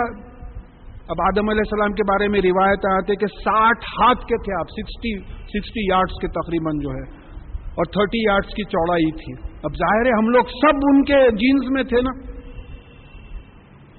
یہ جینس چلے آ رہے ہیں نا آدم علیہ السلام کے ساتھ. ان کو بولے یہ پھل مت کھاؤ, بولے کھا کے تو دیکھیں گے. ہم کو بولے wet paints don't touch, paint کچا ہے ہاتھ مت لگاؤ. آپ لگا کے ارے لگ گیا, بولے ارے لکھا ہوا ہے بابا ہاتھ مت لگاؤ, بولے تو اب تو یہ انکویزیٹیونیس, शैतान के भटकावे में आना, ये सब हेरिडेटरी है। ये बड़े चैप्टर्स हैं साहब, ये साइकोलॉजी के लेटेस्ट चैप्टर्स हैं, बैठे तो घंटों निकल जाएंगे। तो बस ये इस आयत का मतलब ये होगा कि जो है अल्लाह ताला ने इंसान को एक ऐसी काली मिट्टी जो ऑर्गेनिक मटेरियल मालूम होती है बनाया और उसको प्रोसेस किया। वल जान्ना खलकनाहु मिन क़ब्ल मिन नारिस सुमूम, और फिर जिनों को आग से निकलती हुई जो वेव होती है, लू, समूम किसको बोलते हैं? लू निकलना। और समूम जो है उसको भी बोलते हैं कि जो दाखिल होने की काबिलियत रखती है। सिलेक्शन ऑफ वर्ड्स देखिए आप,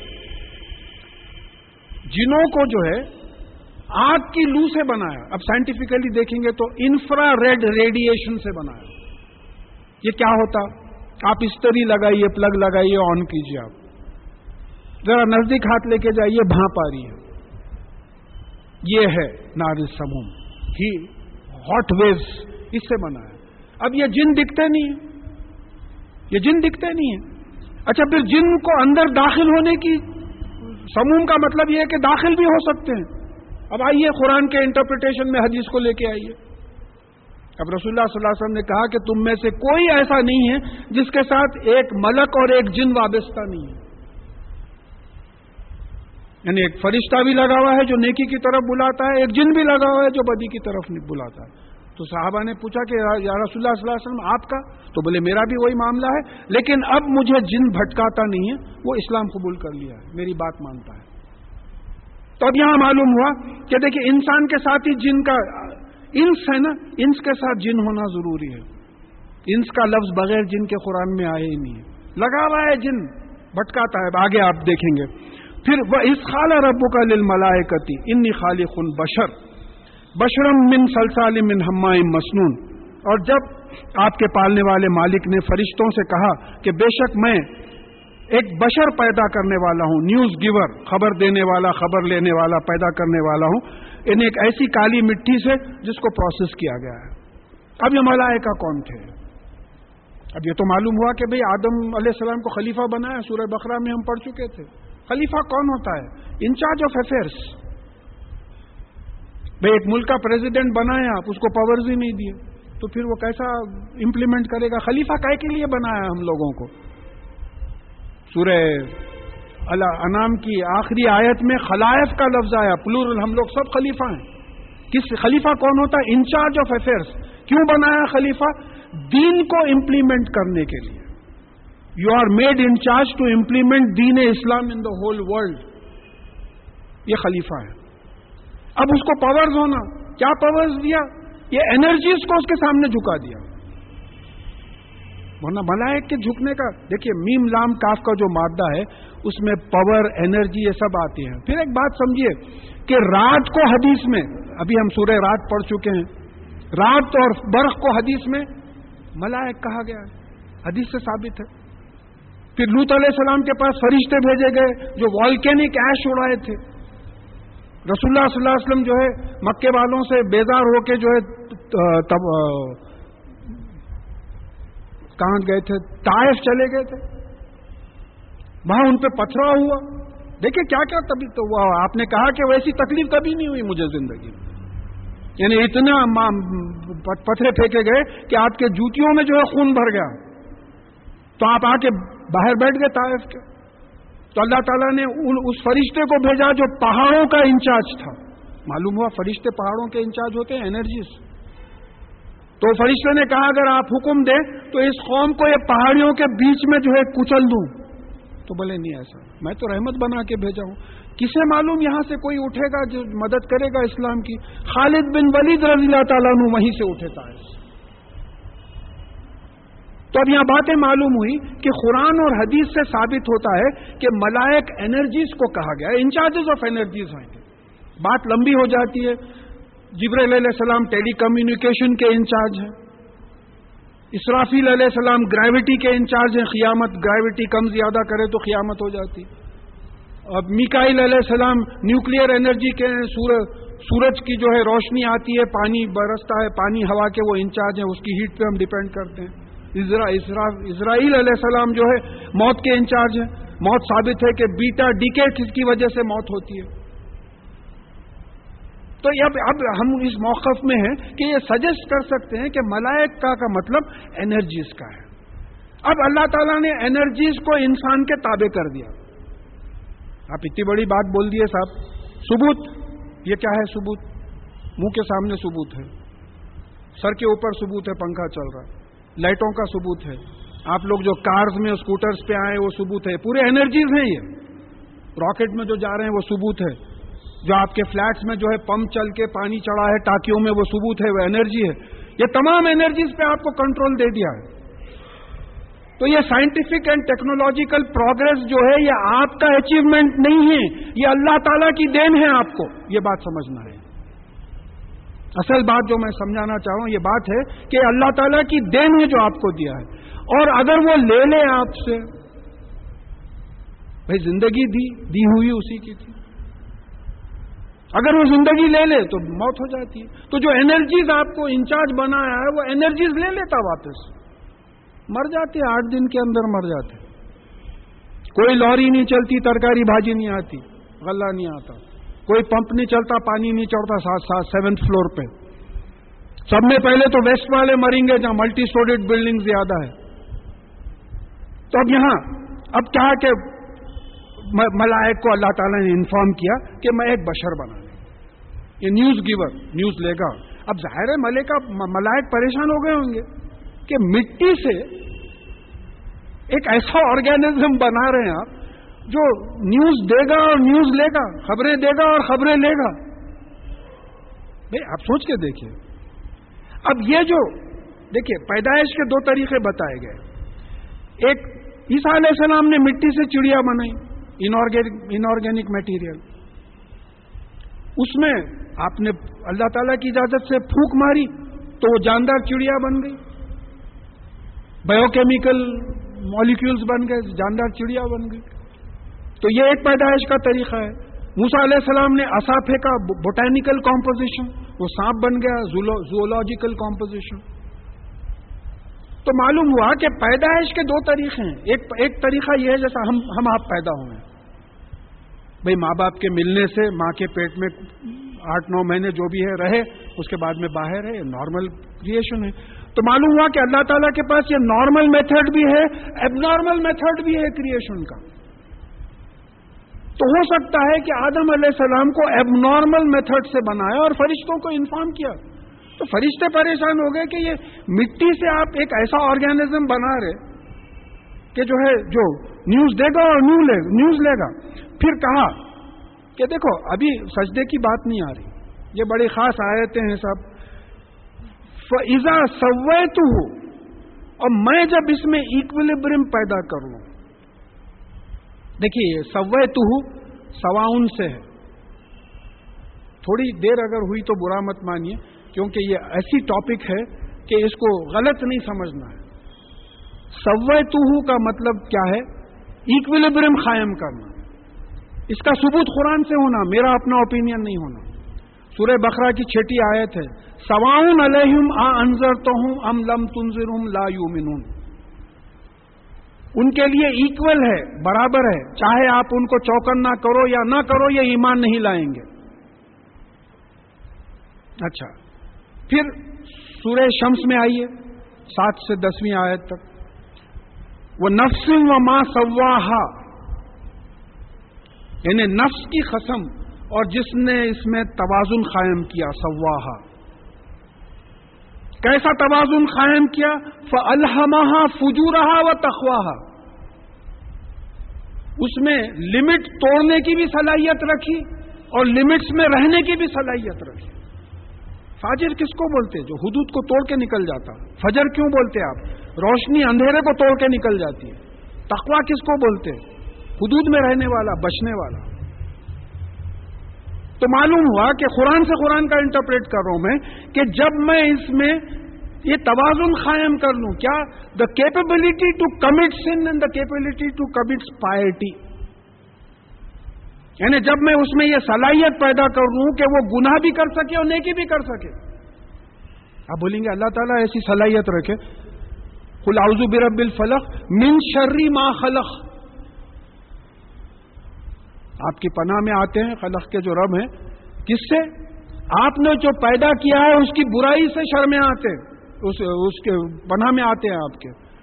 شیطان کی خلقت بھی اللہ تعالیٰ خالق ہیں، وہ خود بولتا ہے اس سے پہلے آپ نے مجھے آگ سے پیدا کیا، میں سینئر ہوں، میں سینئرٹی لا لیا ہوں.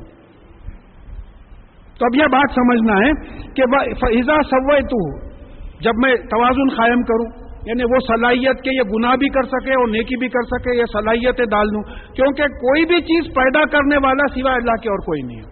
یہ صلاحیتیں جب ڈال دوں، وَنَفَخْتُ فِيهِ مِن رُوحِي، اور پھر اس میں سے میں اپنی روح پھونکوں، روحی.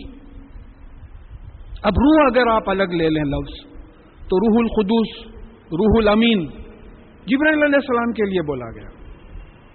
قرآن کے کئی مقامات ہیں جس سے ثابت ہے کہ اللہ تعالیٰ کی ایک ذات ہے جو اکیلی ہے، مخلوق میں جوڑے ہی جوڑے ہیں. ہر چیز کے اللہ تعالیٰ نے جوڑے بنائے. کئی حوالے میرے پاس لکھے ہوئے، اگر کسی کو ہونا تو بتا دے سکتا ہوں کہ مخلوق میں جوڑے ہی جوڑے ہیں. تو اب ابلیس ہمیشہ بری چیزیں لے کے آتا ہے، اس کا جوڑا، اس کا اپوزٹ ہونا ضروری ہے. تو معلوم ہوتا ہے کہ قرآن سے بات ثابت ہو رہی ہے کہ جبرائیل علیہ السلام ہمیشہ اچھی چیزیں لے کے آتے ہیں. تو اف ابلیس، شیطان is a power of evil, جبرائیل علیہ السلام روح is a power of good. دیکھیے، سمجھیے، اب میں انسان میں گناہ کی بھی صلاحیت ڈال دیا، نیکی کی بھی صلاحیت ڈال دیا، اور پاور آف رائٹ ڈیسیشن بھی ڈال دیا. جبرائیل علیہ السلام کیا ہے؟ پاور آف رائٹ ڈیسیشن ہے. اب بولے صاحب یہ روح ہی میری روح بول کے ہے، تو پھر ملائکتی ہی، کتبی ہی، رسولی ہی، یہ بھی پوزیسو ناؤنز ہیں. بھئی یہ روح ہی ہے، بلکہ اللہ تعالیٰ کی روح بول کے بول دیا. تو پھر کتابیں اللہ تعالیٰ کا پارٹ نہیں ہے، رسول اللہ تعالیٰ کا پارٹ نہیں ہے، فرشتے اللہ تعالیٰ کا پارٹ نہیں ہے. اللہ تعالیٰ تو بول رہے ہیں کہ بھئی دیکھو، سورہ مجادلہ کی 7ویں 8ویں آیت میں بات آئی ہے کہ تم میں سے کوئی 3 بات نہیں کرتے، میں چوتھا ہوتا ہوں، کوئی 5 بات نہیں کرتے، میں چھٹا ہوتا ہوں، نہ زیادہ نہ کم، یعنی میں ایک انڈیپینڈنٹ اینٹیٹی ہوں میں. اور پھر اگر اللہ تعالیٰ کی روح ہم میں ہے تو نعوذ باللہ وہ روح لے کے ہم ٹوائلٹ کو بھی جا رہے ہیں، نائٹ کلبس کو بھی جا رہے ہیں، جھوٹ بھی بول رہے ہیں، مار بھی کھا رہے ہیں، مار رہے ہیں بھی. تو اب ایک کانسیپٹ ایسا ڈیولپ ہو جاتا ہے کہ اللہ تعالیٰ کے 6 بلین ٹکڑے ہو گئے، 6 بلین انسانوں میں پھر روح ہونا چاہیے اللہ تعالیٰ. تو یہ پوزیسو ناؤن ہے. تو یہاں معلوم ہوتا ہے کہ جب میں آدم میں انسان، اچھا پھر نفس کی بات آ رہی ہے. سورہ بقرہ کی پہلی آیت ہے کہ ہم نے تم کو نفس واحدہ سے پیدا کیا، اسی سے اس کا جوڑا بنایا، بی بی حوا، اور پھر وہ دونوں سے ہم نے کثیر مرد اور عورت پھیلائے. ہر نکاح میں یہ آیت پڑھی جاتی ہے. تو اب یہ معلوم ہوا کہ اللہ تعالیٰ بتا رہے ہیں کہ دیکھو میں مٹی سے جو اس طریقے سے آدم کو بنایا ہوں، اور پھر جب میں اس میں یعنی فجور اور تقوی کی جو کیپیبلٹی ہے، جو صلاحیتیں پیدا کر دوں، اور پھر اس میں پاور آف رائٹ ڈیسیشن پھونک دوں، فَخَوْا لَهُ سَاجِدِينَ، تو جھک جانا، سجدے میں گر جانا. اب آ گیا انسان اس مقام پہ، سجدے میں گر جانا. اب یہ سجدہ کیا چیز ہے؟ اب دیکھیے، اب یہاں بات آ رہی ہے، یعنی کئی جگہ پہ یہ بات آئی ہے کہ آپ کے وَلِلَّهِ يَسْجُدُ مَا فِي السَّمَاوَاتِ وَمَا فِي الْأَرْضِ، جو کچھ آسمان میں ہو، زمین میں ہے، وہ اللہ تعالیٰ کے آگے سجدہ کرتا ہے. مِن دَائِبَةٍ وَالْمَلَائِكَةِ وَهُمْ لَا يَسْتَكْبِرُونَ، اور جانداروں میں سے بھی اور فرشتوں میں سے بھی، اور وہ تکبر نہیں کرتے. یخافون ربهم من فوقهم، وہ اللہ تعالیٰ جو ان کے اوپر ہے، ان کا پالنے والا، اس سے ڈرتے ہیں. وَيَفْعَلُونَ مَا يُؤْمَرُونَ، اور وہی کرتے ہیں جن کا ان کو حکم ہوتا ہے. تو سجدے کا مطلب ہے ٹوٹل سبمیشن، اوبے ہم. ابھی ہم سجدے کرے ہیں، ایک سمبل ہے، اللہ تعالیٰ کے سامنے مکمل جھک گئے، ہم مکمل جھک گئے اللہ تعالیٰ کے سامنے. تو ملائک سے اب کہا جا رہا ہے کہ اب اس کو پاور آف رائٹ ڈیسیشن بھی دے دیا ہوں میں، اور اب جو ہے تم ان کے سامنے سجدے میں گر جانا، ٹوٹل سبمٹ کرنا. فسجد الملائکۃ کلھم اجمعون، تو جو انسان سے وابستہ جو طاقتیں تھیں پورے کے پورے سجدے میں گر گئے، یعنی سبمٹ کرے کہ یا اللہ ہم اس کے کام آئیں گے. لہذا electricity, magnetism, sound, hydrodynamics, hydrostatics, کئی پاورز اب گنتے بیٹھیے آپ، فزکس کے پورے پاورز، پورے جو ہے کیمیکل انرجی، یہ تمام چیزیں جو ہے انسان کے قبضے میں اللہ تعالیٰ کی دین ہے. الا ابلیس، سوائے ابلیس کے. اب یہ حکم ہوا تھا ملائکہ کو، یہ ابلیس کہاں سے آ گیا؟ سورہ کہف کی 50ویں آیت سے یہ بات ثابت ہے کہ ابلیس جنوں میں سے تھا. وہ کان من الجن، یہ ملائک میں تھا ہی نہیں. تو یہاں بھی معلوم ہوتا ہے کہ ملائک سے مطلب تمام انرجیز کو حکم ہوا تھا. ابلیس بھی ایک انرجی آف ایول ہے، اس کو بھی حکم ہوا تھا، وہ نہیں جھکا. تو اس سے پوچھا گیا ابا، وہ ریفیوز کیا. ان یکونا مع ساجدین، کہ وہ سجدہ کرنے والوں میں، جھکنے والوں میں سے جو ہے وہ انکار کیا اور نہیں تھا جھکنے والوں میں. قال یا ابلیس ما لک الا تکونا مع ساجدین. تو اللہ تعالیٰ نے پوچھا کہ اے ابلیس کیا ہوا تجھ کو کہ تو سجدہ کرنے والوں میں، آدم کے سامنے جھکنے والوں میں نہیں تھا. قال لم اکن لی اسجد لبشر خلقتہ من صلصال من حماء مسنون. اور وہ اکڑ کے بولنے لگا کہ میں ایسا نہیں ہوں کہ ایک ایسے بشر کے سامنے سجدہ کروں، نیوز گیور انسان کے سامنے جس کو آپ نے کالی مٹی سے جو ہے پروسیس کر کے بنایا ہے. ایک جگہ فخر سے بولا کہ میں، بلکہ یہی بات آ رہی ہے، یعنی میں آگ سے بنایا گیا ہوں اور یہ مٹی سے بنایا گیا. میٹر اور انرجی کا ٹسل شروع ہو گیا اگر وہ لیول پہ آپ دیکھیں. خالا فخرج منہا فانک رجیم. تو اللہ تعالیٰ ان سے نے کہا کہ تم یہاں سے نکل جا، تو دھتکارا ہوا ہے. جیسا رجم کرنا، پتھر مار کے نکال دینا ہے، تو دھتکارا ہوا ہے. وہ ان علیک اللعنۃ الی یوم الدین. اور ڈے آف ججمنٹ، جب قانون کی بنیاد پہ فیصلے ہوں گے، اس دن تک تجھ پر لعنت ہے. اب لعنت کے معنی کیا ہے؟ کرس ہے، رحمت سے دوری ہے. یہ کیا دوری ہے؟ کہ تو ساری زندگی لوگوں کو دوزخ کا راستہ بتانے میں گزار دے گا. جو تیری بات سنیں گے وہ بھی دوزخ میں جائیں گے، تو بھی دوزخ میں جائے گا. یہ لعنت ہے. تو مطلب یہ ہے کہ دوزخ کے راستہ بتانے والوں پہ لعنت ہوگی، جو بھی اس کی بات میں آئے گا.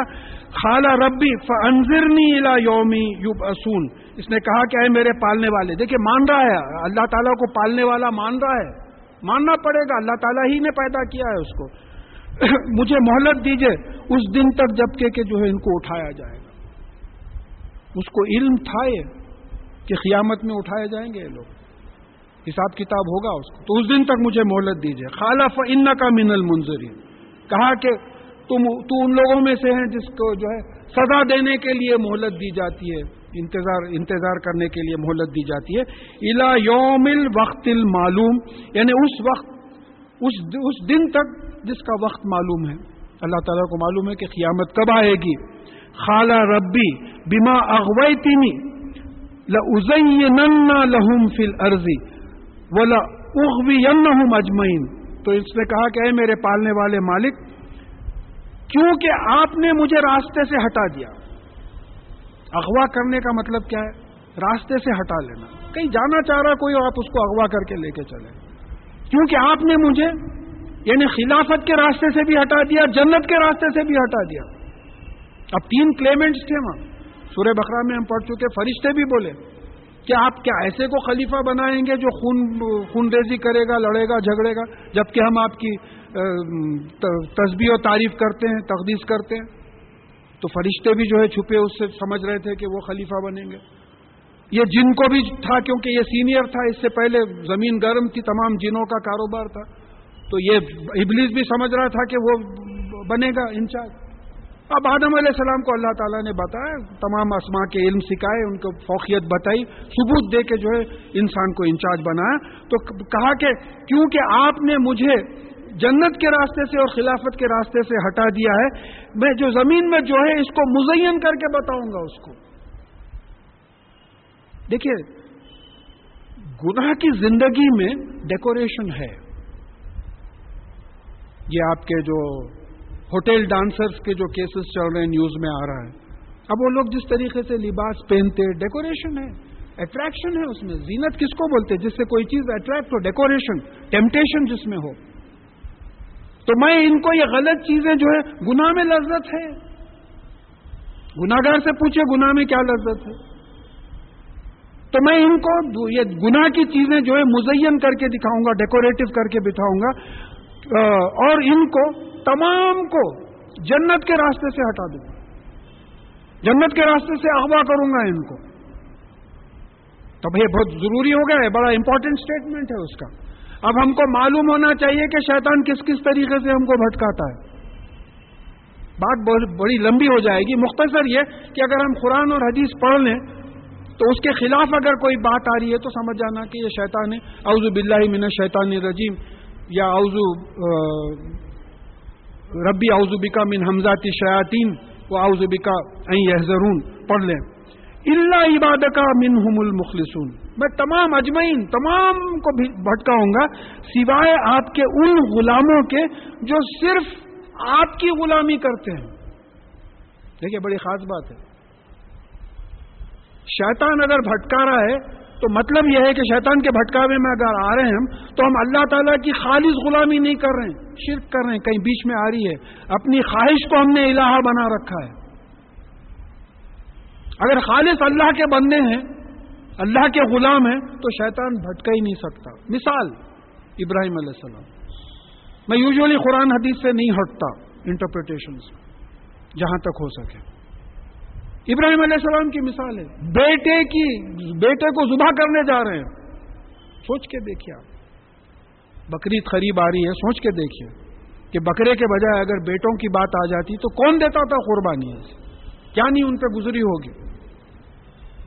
نہیں بھٹکا سکا. تو آپ وہ ارکان حج میں آ گئی بات کہ 3 شیطانوں کو جو ہے آپ پتھرے مارتے جا کے، وہ بات یاد کرنے کے لیے کہ ابراہیم علیہ السلام کو 3 مقامات پہ جو ہے بھٹکایا تھا. بھٹکانے کی کوشش کی تھی، بھٹکا نہیں سکا وہ.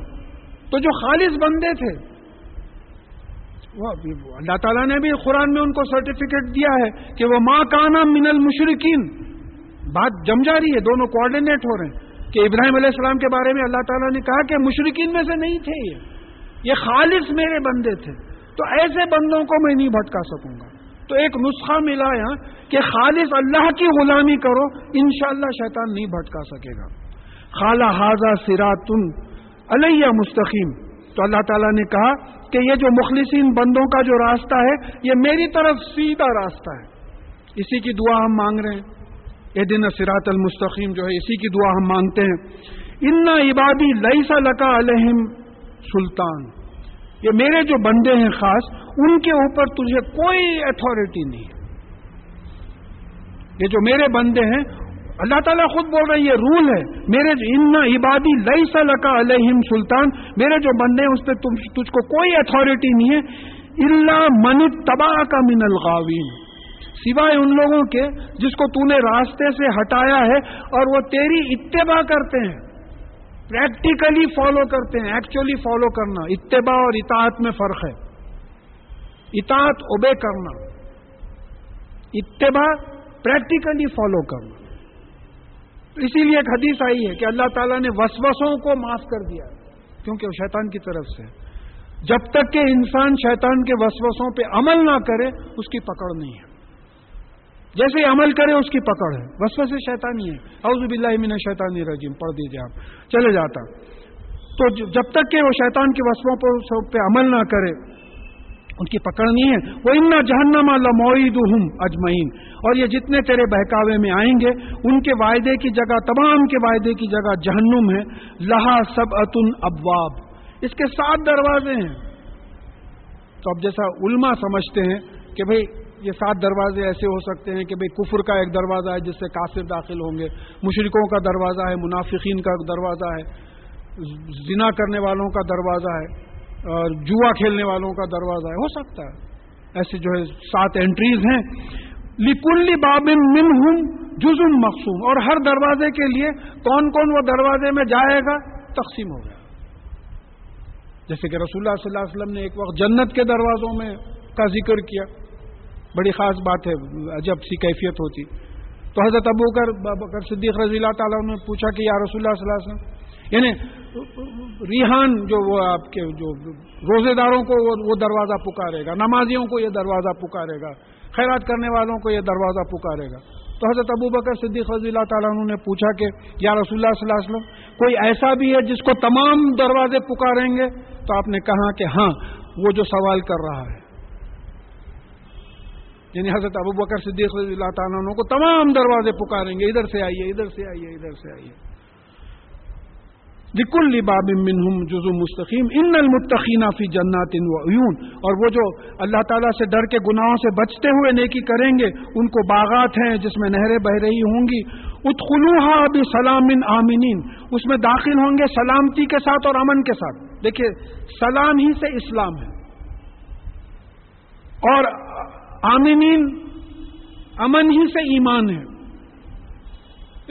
قرآن ہے یہ. الفاظ کو اگر آپ سمجھنے کی کوشش کریں کہ وہ جو اسلام پہ تھے ایمان کے ساتھ، وہ سلامتی کے ساتھ امن کے ساتھ جو ہے جنت میں داخل کیے جائیں گے.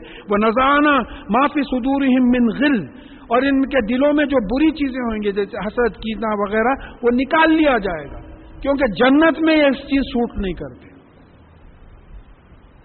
بھائی آپ شادی کا سوٹ پہن کے چاند پہ گئے تو بھائی انہیں بھی تو اسپیس سوٹ پہن رہا، وہ اسپیس سوٹ پریشرائزڈ ہے.